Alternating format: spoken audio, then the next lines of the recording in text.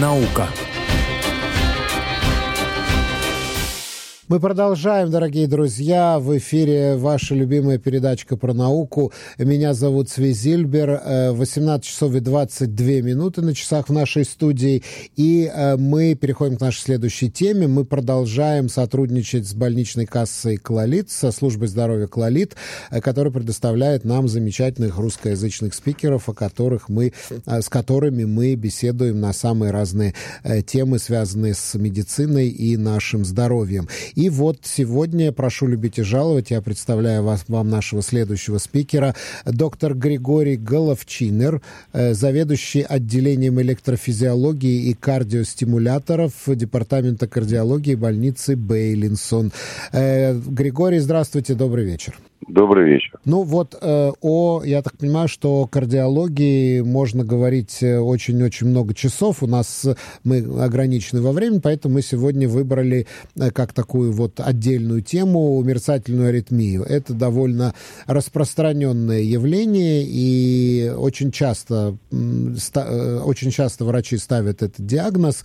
И давайте начнем с того, что это такое, как это диагностируется, какие у этого симптомы и как это лечится. Да, вы правы, конечно, мы можем говорить о кардиологии не то, что много часов, а много дней, если не месяцев. А самой мерцательной аритмии, между прочим, тоже можно проговорить долго. Попытаемся отложить несколько минут. Смотрите, мерцательная аритмия, или как она правильно называется на русском языке, фибрилляция предсердия, я как-то по старинке называю это все-таки мерцательной аритмией. Но это такое распространенное нарушение ритма. На иврите называется так очень странно «пирпур проздорим». Ну, «пирпур проздорим», в принципе, это, скорее всего, будем так говорить, довольно прямой перевод с английского языка. Фибрилляция, это и есть такое, вот именно такое, когда как бабочка машет крылышками, вот так примерно делает сердце, в то время как существует это нарушение ритма. Это нарушение ритма, которое известно в кардиологии много-много лет и проблематично тем, что вызывает не только симптомы, но и осложнения. Возникает оно по той причине, что вместо нормального ритма, вместо того, чтобы наш естественный водитель ритма задавал ритм сердцу, как вы понимаете, сердце не может работать без ритма, без электричества, которое вырабатывается этим специальным водителем ритма. Вместо этого существует такое хаотичное довольно электрическое возбуждение, которое, как правило, рождается в левом предсердии сердца. И из-за этого хаотического, очень частого электрического импульса сердце сокращается не только быстро, но и неритмично, неправильный ритм получается. Это вот такое нарушение ритма, которое, к сожалению, на сегодняшний день, это, в общем, говорят о такой пандемии всемирной этого состояния. Оно сопровождает многие исходные состояния, такие как гипертония, ишемическая болезнь сердца. Но может даже появляться у людей без каких-то явных и известных заболеваний.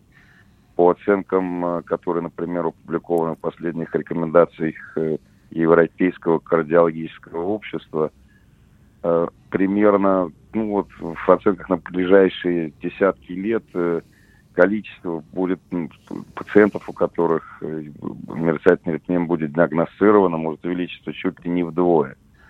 Уже на сегодняшний день в мире, по данным на 2016 год, более 40 миллионов людей, у них есть мерцательная аритмия. Можете представить, что будет в ближайшие десятки лет.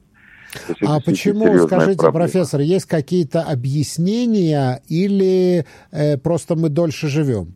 Есть две причины. Во-первых, конечно же, в развитых странах увеличивается продолжительность жизни, а чем старше человек, тем больше рисков у него мерцательной аритмии. Это нам известно. Если в целом по населению, эти данные справедливы и для Израиля, они тоже были проверены в свое время, опубликованы, примерно от 2 до 3% населения страдает мерцательной аритмией, то в возрастах, я сразу возьму такой крайний, за 80 лет уже больше 10% всех пациентов, всех людей, живущих в Израиле, у них есть мерцательная аритмия. Поэтому понятно, что с увеличением продолжительной жизни это увеличивается количество пациентов с мерцательной аритмией. Да. А какие симптомы, как это проявляется у человека?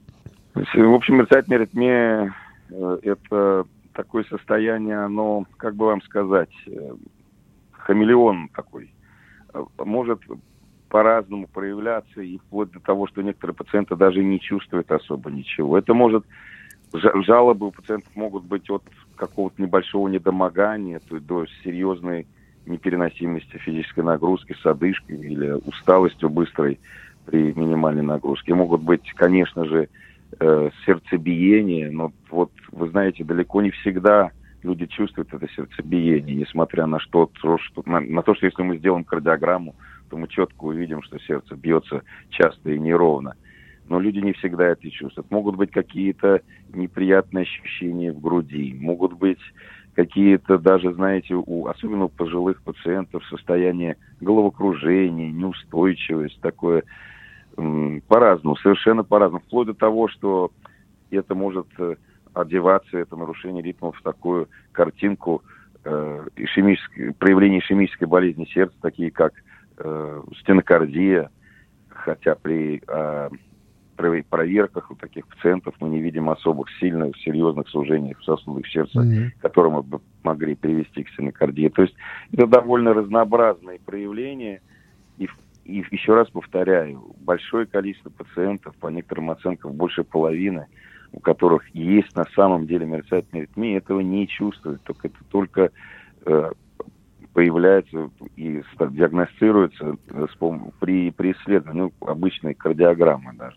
А скажите, пожалуйста, более тяжелые состояния, не тяжелые, скажем так, большая угроза для жизни бывает от мерцательной аритмии? Есть ли какие-то опасные состояния? Вы знаете, мерцательная аритмия – это такое, я всегда говорю, это бинарное оно всегда. То есть оно мерцательная аритмия или есть, или ее нет. Меня часто спрашивают пациенты: доктор, у меня полгода назад было такое состояние, сегодня такое. У меня сейчас лучше мерцательная аритмия или хуже? Такого не бывает. Она бывает... Другое дело, что мерцательная аритмия бывает, так сказать, пароксизмальной, то есть она возникает только приступами, или постоянная форма мерцательной аритмии. И в целом уже понятно, мы понимаем, что чем больше мерцательной аритмии у человека, тем больше риска осложнений. Что значит чем больше? То есть не всегда у пациентов есть 24 часа в сутки, 365 дней в году мерцательная аритмия. У некоторых есть приступы. Приступы могут быть, скажем, раз в год, а могут быть и каждый день. Так вот, в зависимости от того, как много у человека мерцательной аритмии по сравнению с нормальным ритмом, от этого зависит и риск осложнений, которые при случае мерцательной аритмии многообразны. Да. Григорий, я прошу вас 1 минуту буквально, оставайтесь на линии, мы продолжим нашу беседу. Сейчас мы просто должны посмотреть, что у нас с пробками на дорогах происходит. Оставайтесь на линии, через минуту продолжим.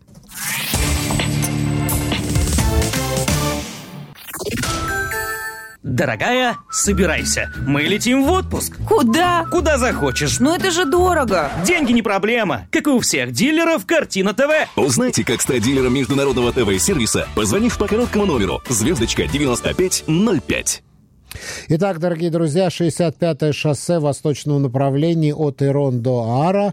Ничего нового. Средиземноморское шоссе в северном направлении от Гаш до Натании пробка. 71-е шоссе от Бейта-Шита до Эйн-Харод. И 6-е шоссе в южном направлении пробка от Ирон до развязки Бака. Мы продолжаем вашу любимую передачку про науку. Я напоминаю, что у нас на линии доктор Григорий Головчинер, заведующий отделом электрофизиологии и кардиостимуляторов Департамента кардиологии больницы Бейлинсон, службы здоровья Клолит. Григорий, давайте продолжим нашу беседу. Как это лечится? Я так понимаю, что сегодня это как бы или прижиганием, или холодом. Ой, это... Так, давайте так. Для начала я все-таки 2 слова скажу, как это диагностируется. Да, давайте, да, правильно. Потому что сейчас именно проблема в том, как я сказал, что огромное количество пациентов не знает, что у них есть мерцательная аритмия. Это является серьезной проблемой. Вы знаете, как незнание законов не освобождает от их выполнения, то же самое незнание того, есть у вас мерцательная аритмия или нет, не освобождает вас от того, что у вас могут быть осложнения мерцательной аритмии. То есть пациенты, которые не чувствуют мерцательной аритмии, страдают от осложнений ее не меньше, чем те, которые чувствуют. И сейчас в кардиологическом сообществе всего мира возникает вопрос, а как мы можем все-таки этих пациентов, которые даже не чувствуют мерцательной аритмии, найти? Развиваются различные методы, такие как всем известный Apple Watch, например, получил уже разрешение FDA для того, чтобы диагностировать мерцательную аритмию. Я, например, участвую в таком стартапе, где мы мы уже умеем определять мерцательную аритмию в голосе человека, то есть мы с вами разговариваем, а наша аппликация может определить, есть у человека мерцательная аритмия или нет, в то время, когда мы разговариваем, конечно. И так далее. То есть методы развиваются, и мы стараемся найти все больше и больше пациентов с тем, чтобы помочь им. Теперь, что касается, я, конечно, вкратце все это говорю. Так, подождите, это такой стартап, я так понимаю?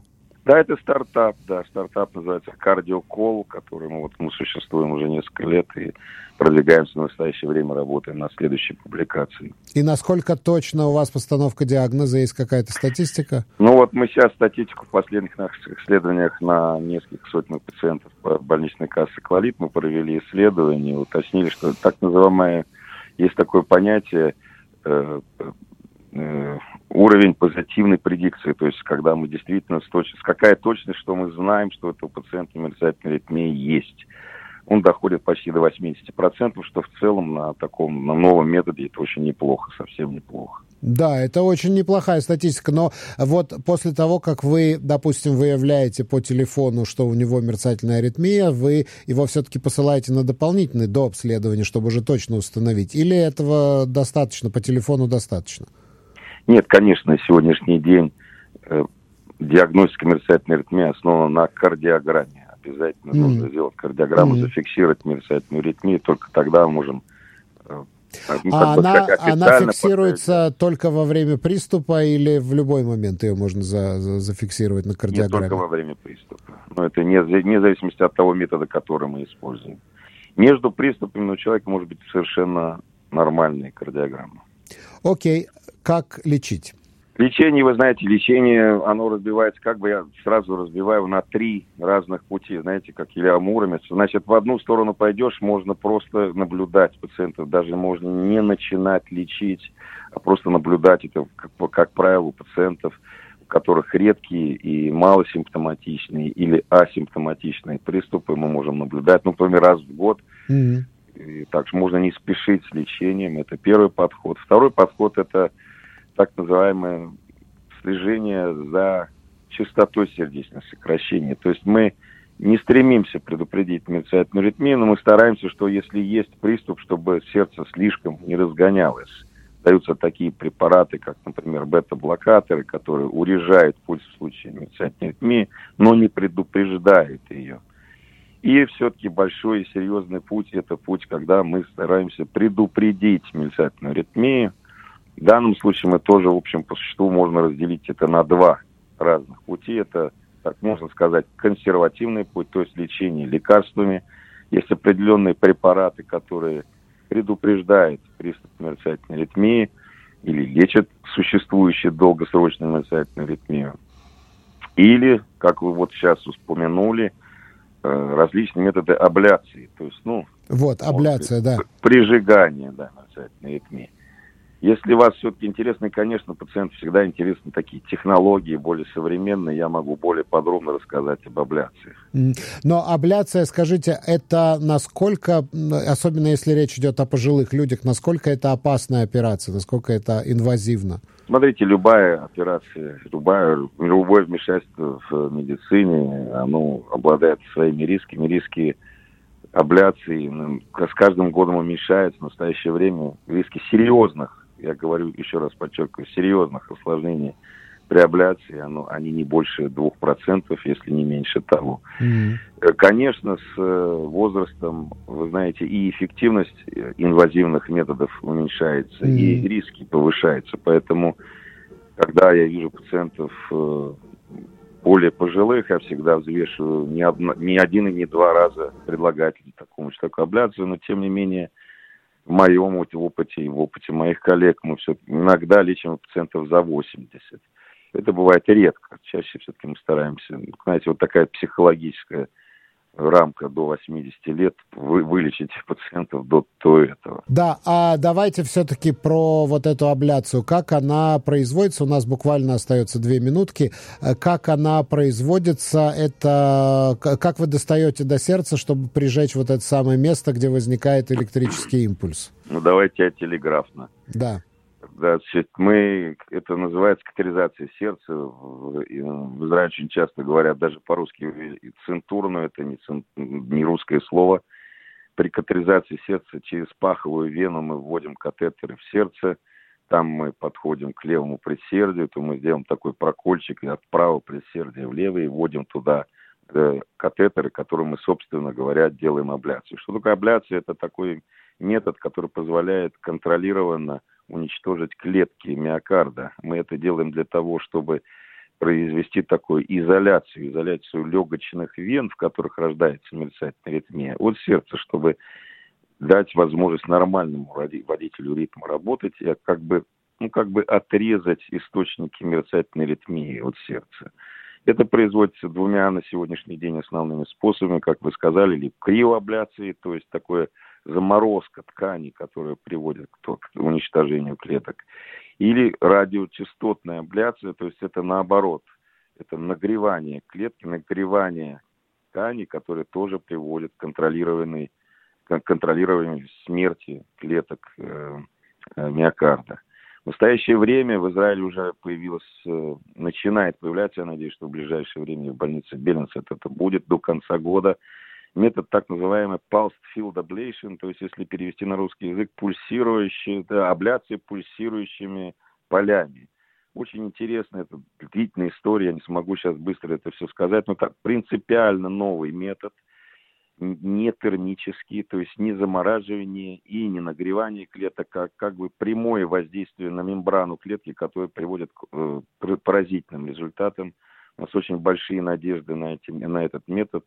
Я думаю, эффективность и безопасность наших процедур в ближайшее время существенно повысится по получению этой технологии. Огромное спасибо, доктор Григорий Головчинер, заведующий отделом электрофизиологии и кардиостимуляторов Департамента кардиологии больницы Бейлинсон, службы здоровья Клалит. Большое спасибо. Я благодарю вас за участие в нашей программе и за эту очень интересную беседу. Спасибо вам за приглашение. Всегда к вашим услугам. Всего хорошего. Всего вам доброго. И вашим слушателям.